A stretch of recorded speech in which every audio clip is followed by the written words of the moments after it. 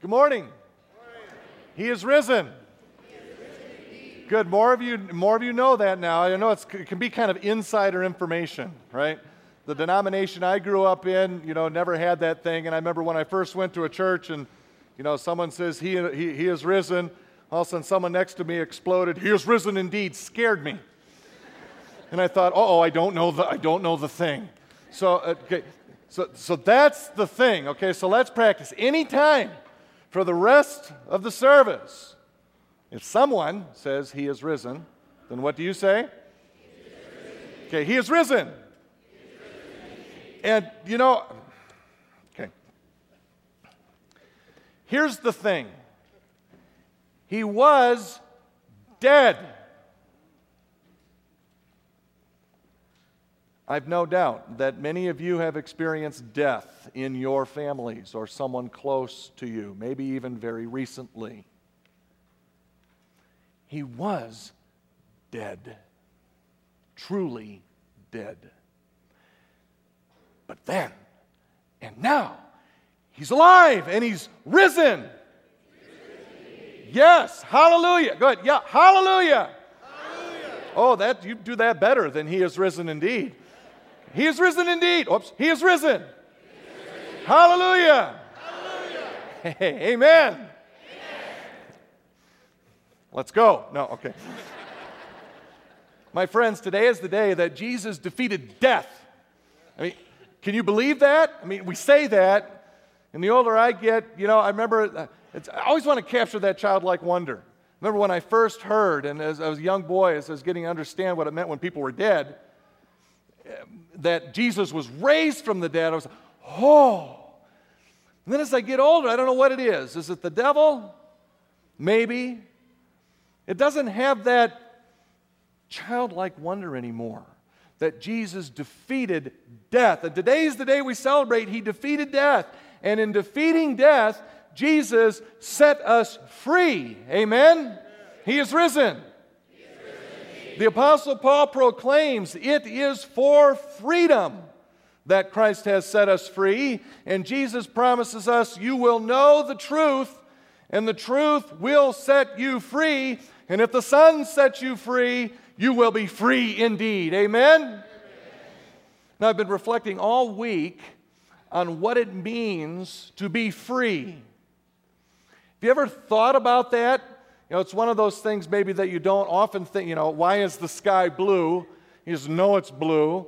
And you think, we kind of know what freedom is. But did you ever put some thought into defining freedom? What is freedom? And what does it mean that we have new freedom in our risen Lord? And Ryan mentioned politics, which you're not to talk about with family today. But politics certainly in the news in a presidential election year. And as Americans, we should know, right? We know freedom and what it means to be free. Every time we sing our national anthem, baseball's back. And one thing I love about baseball is I turn it on the TV all the time, and you hear the national anthem, and we sing, "O'er the land of the free," right? And then we wonder if the singer's going to hit that high note, like above it, right? And we sing songs like, "I'm proud to be an American." Okay, some of you know that. Good. We know free. We have freedom of speech, freedom of religion, freedom of assembly, freedom of the press, personal freedoms grounded in a constitution. Freedom is something we value and cherish and we defend. It's a very deep and meaningful declaration for us to declare that we are free. Let freedom ring. We know free. But as good as American freedom is, do we really know free simply by being an American? What is it to be free anyway? What does freedom mean? Yeah, we deeply resonate in Braveheart when Mel Gibson yells, "Freedom!" something in us. But why? What is it that pulls that passion from us when we hear about freedom? This past week, I read a lot of definitions of freedom. And I found one that I thought was a good place to start this morning. See what you think of this definition of freedom. To be free means to be empowered and unconstrained in pursuing and achieving the desires of our heart. Pretty good definition, don't you think? It's a little stiff, as definitions are wont to be. Try to restate it. To be free, to be truly free, means to have the power that's greater than any constraints in order that we can get after what we really want. And if that happens, then you are truly free. Let's unpack that a bit first, briefly. Freedom means to be empowered. To be truly free to do something, it has to be in your power to do it. Otherwise, the freedom's meaningless, and if meaningless, it's not true freedom. For example, no matter how much I desire it, or I want to, or I'm free to think about it, no matter how much I desire it, I can't launch myself off this stage and fly around the room. No, I mean, in order to do that, I need wings, or a jetpack, or a cool anti-gravity belt, or something, right?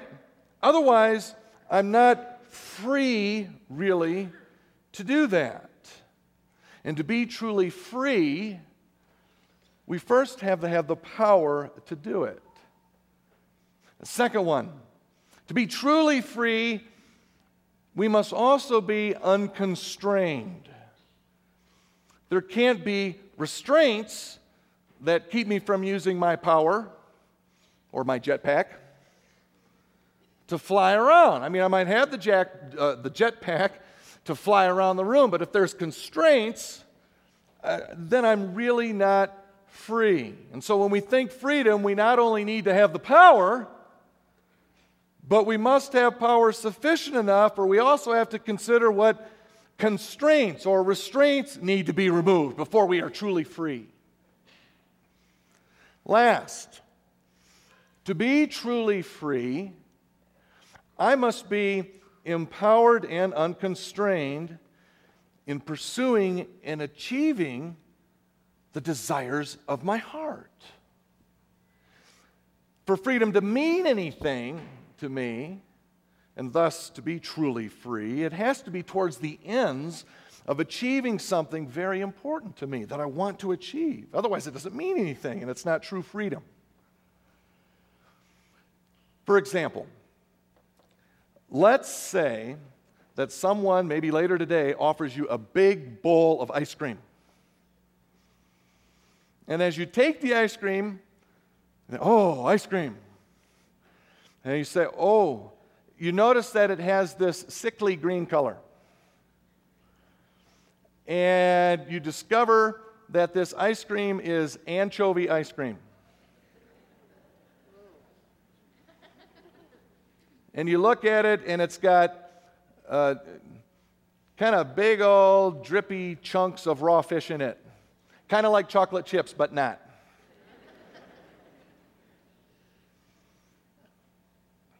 Now, I'm going to make the wild assumption,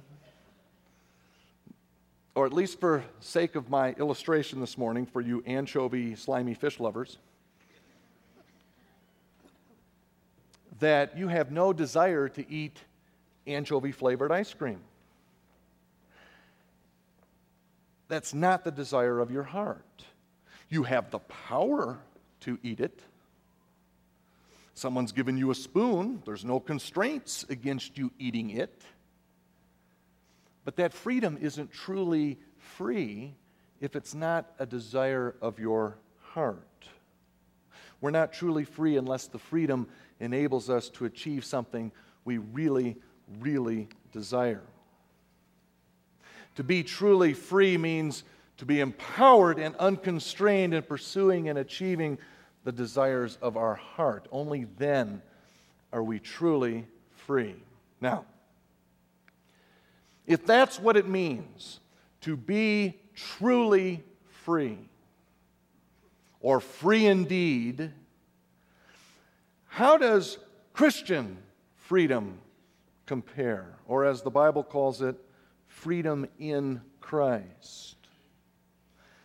Is freedom in Christ this kind of truly free, free indeed freedom? Is freedom in Christ the best way to be empowered and unconstrained in pursuing and achieving the desires of our heart?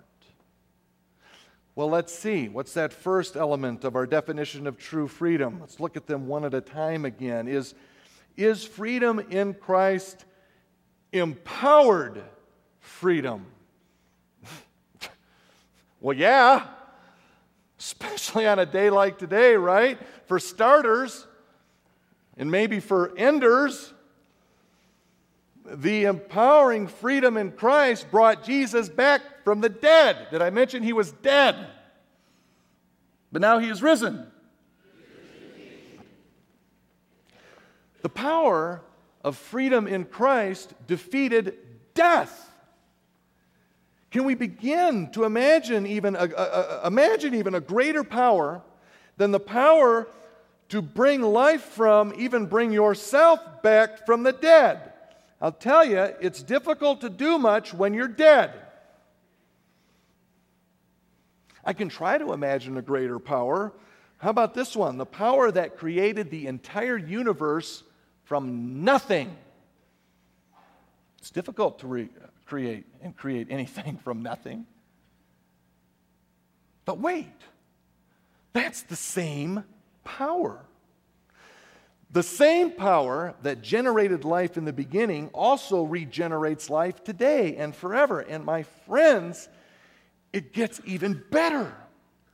That same life-giving power that spoke the universe into existence from nothing and blew open Jesus' tomb, that same power now Jesus gives us to live in, abide with, and be a part of all who are in Christ.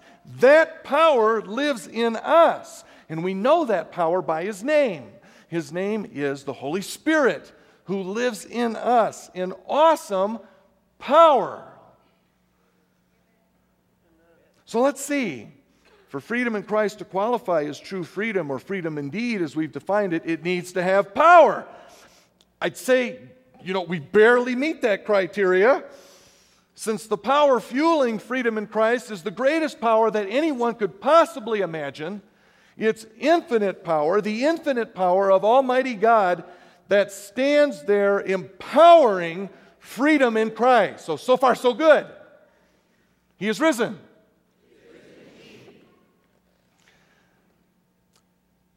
How about the next one? Is freedom in Christ unconstrained freedom? When infinite power is the power that we possess when free in Christ, what could possibly constrain it? The Apostle Paul asked the question this way: what shall separate us from the love of Christ? And love is both the means and the ends of Christ's power, as God is love. What shall separate us from that? Paul asks, shall trouble or hardship or persecution or famine or nakedness or danger or sword? And then Paul answers his own question, no. No, in all these things we are made more than conquerors through Him who loved us.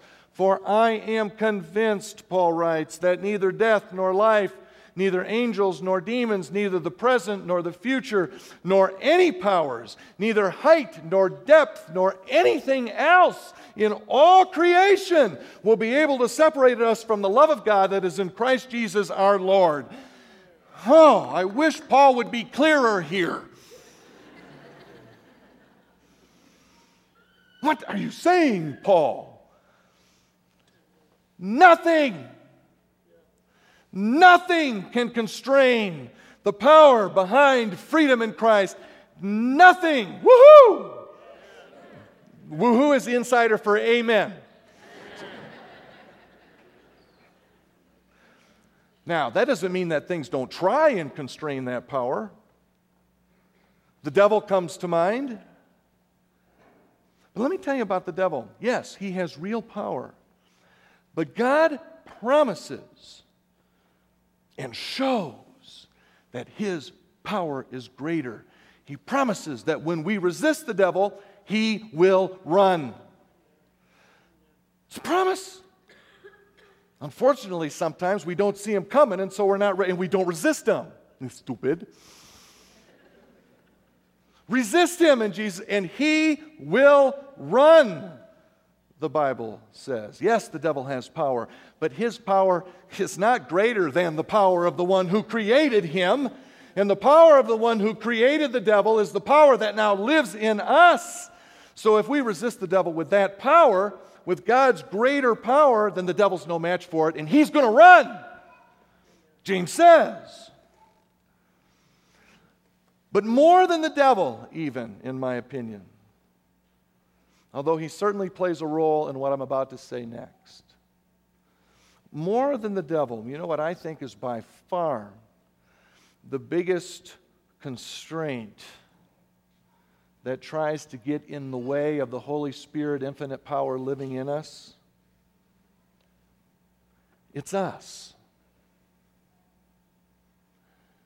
We often get in the way and limit God's power in us. Oh, we don't necessarily do it on purpose, maybe never on purpose, but we often end up doing it anyway, it seems to me. One way I think we end up constraining God's power is by not even realizing the power we in fact have in Jesus. We just don't buy it quite. We don't truly believe it, it seems sometimes. One commentator suggests most of the struggles of most Christians can be traced to a distorted understanding either of God or of themselves. And so the challenge becomes for us to believe more and more the truth about God and about ourselves. Jesus' words, the truth will set you free. Believing the truth, he continues, will free us from the bondage, or to use my word this morning, constraint even of our own sin. In other words, I think we get inadvertently caught with a lack of faith sometimes that doesn't give breath and life and ability to God's awesome power in us. And P.S., while God's awesome power is more than enough to break through all constraints, there is one power that he won't force it on out of his love and respect for us. And that's where our free will comes in. So if we're limiting it, if we don't want to go there, if we don't trust it, if we don't believe him, if it's like, he is risen indeed, it's okay, you don't have to do that one. God won't force himself on us because that's not love. Let me ask you, do you believe? Do you truly believe in the power of the Spirit, the power of God? And do you believe that his power is enough to overcome any constraint that His power is so big that nothing, in Paul's words, can separate you from God, or in the face of, in particular, that own struggle with a sin in your life that's just so big and you just can't seem to get around it. Do you doubt sometimes that God's power is big enough? I know I do. I get caught constraining God's power all the time. Well, it's Easter. It's Resurrection Day, and I can't think of a better day than the one where we're standing there gaping at an empty tomb where a dead man no longer is. What better day to remind us of the awesome power of God, the sufficiency of God's power over any constraint than Easter? He did it. He did it, He did it, and then He gave that life-giving power by which He did it. He gave that power to us. It's unbelievable. But believe it in faith. Freedom in Christ is empowered by the Spirit, a power that is greater than any constraint, including our own. Well, how about that last part of our definition this morning? How does freedom in Christ stack up against a true freedom that allows us to pursue and achieve the desires of our heart? So we got the power, and it's more than sufficient for any would-be constraints. But does freedom in Christ allow us to pursue and achieve the desires of our heart? Or does Christianity live up to or live down to its stereotype out there in the world of, it's just all these rules we have to obey?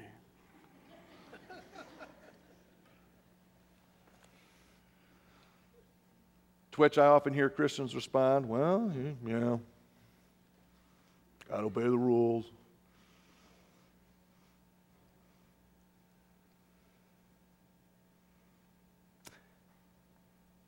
I want to give you a different way to think about freedom in Christ this morning and suggest to you that freedom in Christ, in fact, is the only freedom that truly allows us to pursue the desires of our heart. One thing we have to deal with, though, a bit, as you know, or at least as I know, is among the desires of our heart are sinful desires.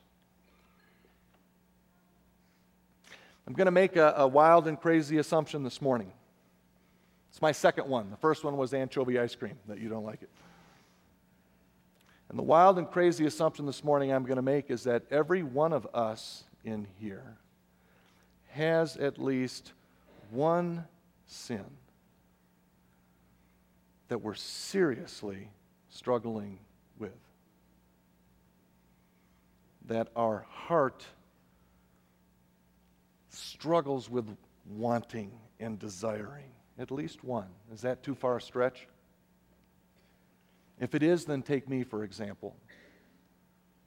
Because I have sinful desires that I struggle with.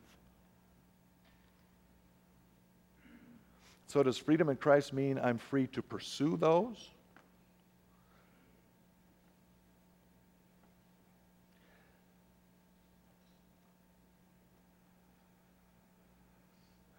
Paul very clearly answers that question.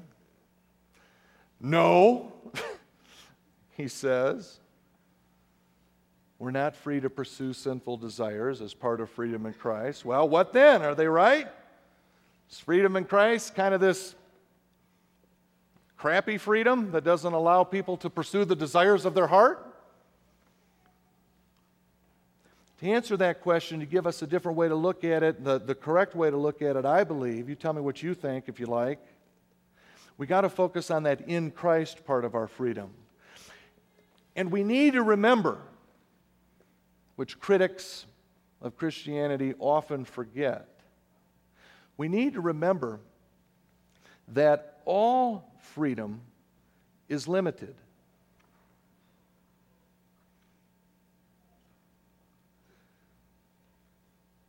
It has to be,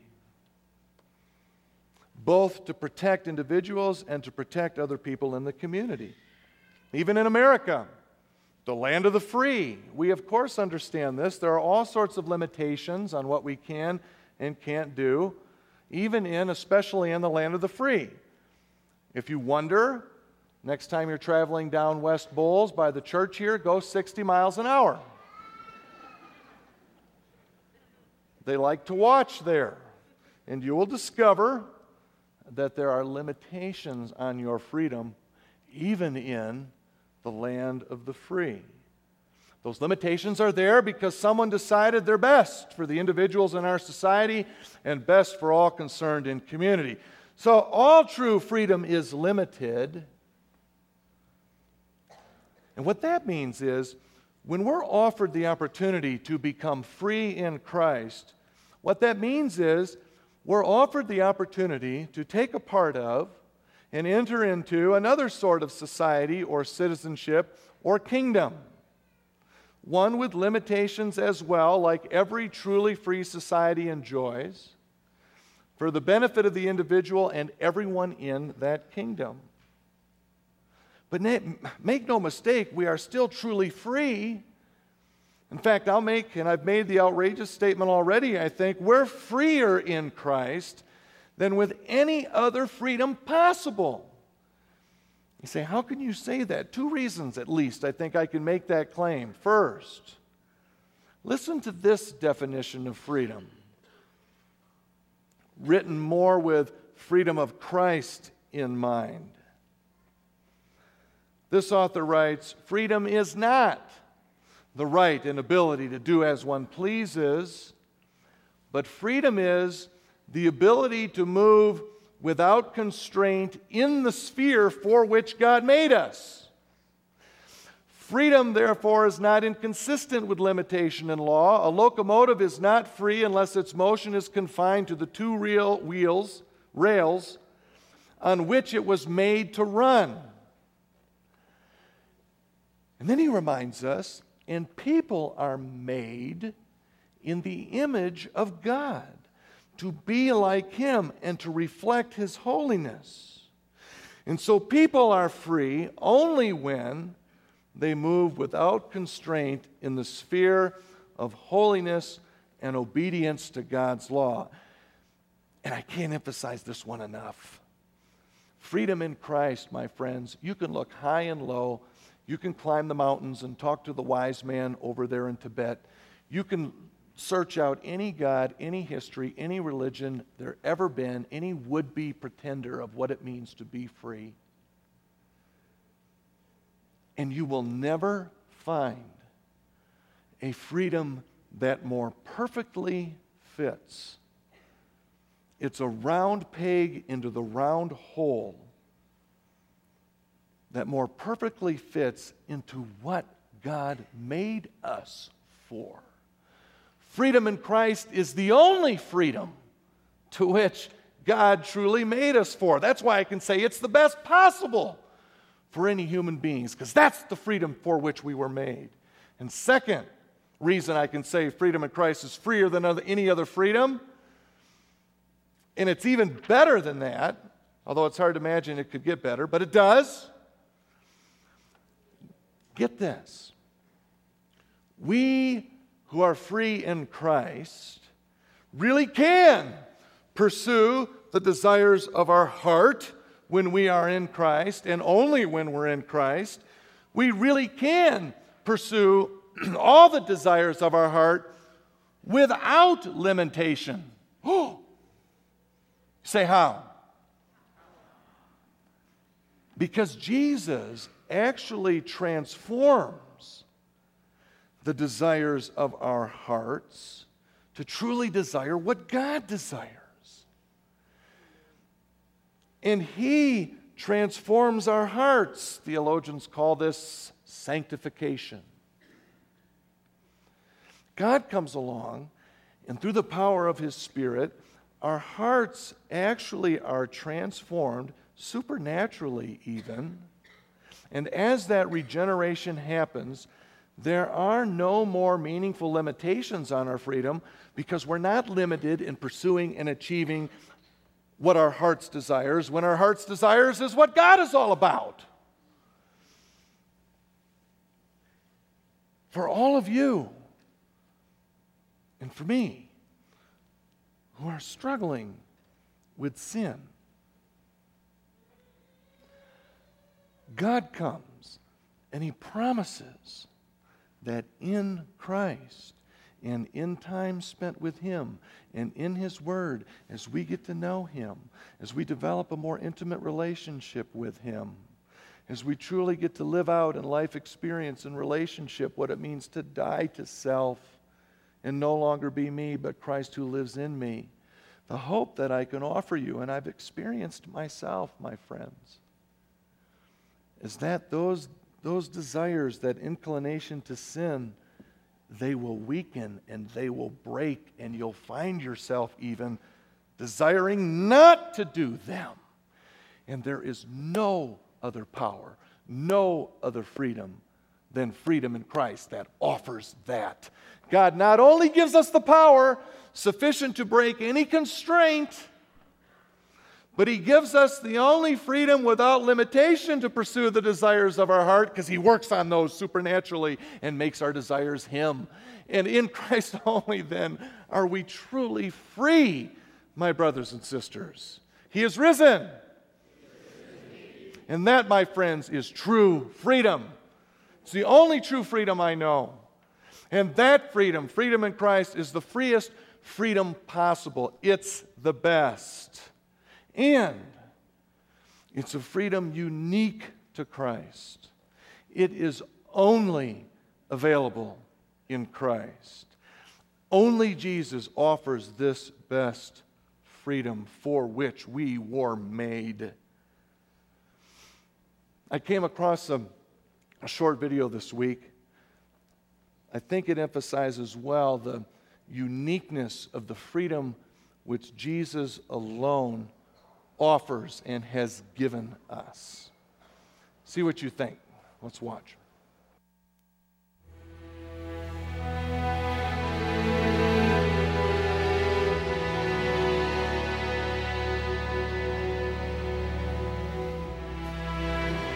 A man fell in a hole.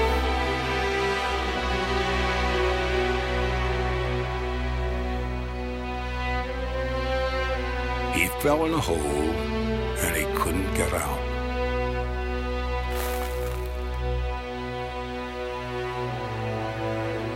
A traveler passed by. He told the man to meditate, to purify his mind, and when he reached nirvana, all suffering would cease. The man did as he was told, but he remained in the hole. Another man appeared. He explained that the hole didn't exist, and neither, in fact, did the man. It was all an illusion. The man who did not exist was still stuck in the hole that was not there. Another visitor arrived. He instructed the man to perform good deeds to improve his karma, and though he would still die in the hole, he might be reincarnated as something magnificent. Another man looked down from above. He taught the man to pray 5 times a day facing east and to follow 5 important tenets. If he was faithful, one day, perhaps, the divine would set him free. The man prayed as best he could, but he was losing strength, and in the hole he remained.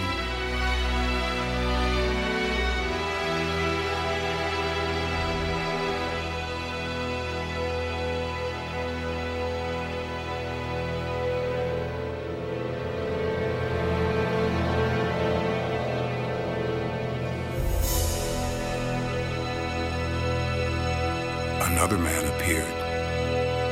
There was something different about him. He called down to the man in the hole and asked him if he wanted to be free.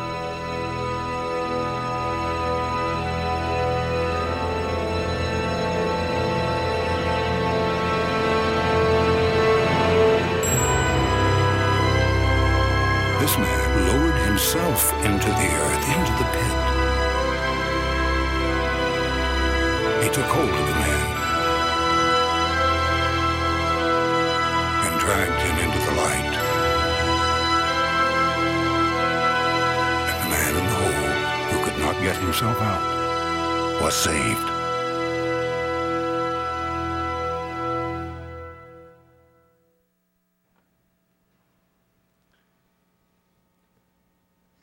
He is risen.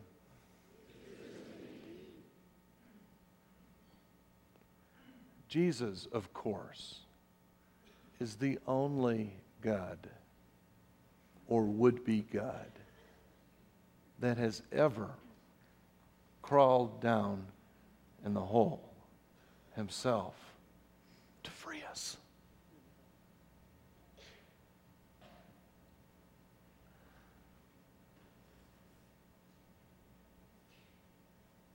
The question I'd like to leave you with today on Resurrection Day, in the light of that power of God which dwells in us, which is sufficient for all constraints and marvelously, supernaturally enables us truly to pursue the desires of our hearts for which we were made. The question I ask is this: how will you respond to that kind of love, that kind of freedom-giving God? Father in heaven, we give you all the glory. Father, remind us of the truth that we know so that we may indeed be set free. Remind us that there's no hole we're sitting in, no sin, no struggle, no constraint that you didn't defeat that day in coming out of the tomb. Remind us that with you and in you only we have that same power. Father in heaven, thank you for sending your Son. Jesus, thank you for your incredible free obedience to your Father and for your amazing love for us that kept you on that cross and dead for 3 days. And Holy Spirit, thank you now for living in and indwelling with us all, ready and eager to partner with us when we step out with you in faith to continue defeating death and sin and to continue bringing life and new life to all of those around us and in all the world. In Jesus' name, all God's people said, Amen.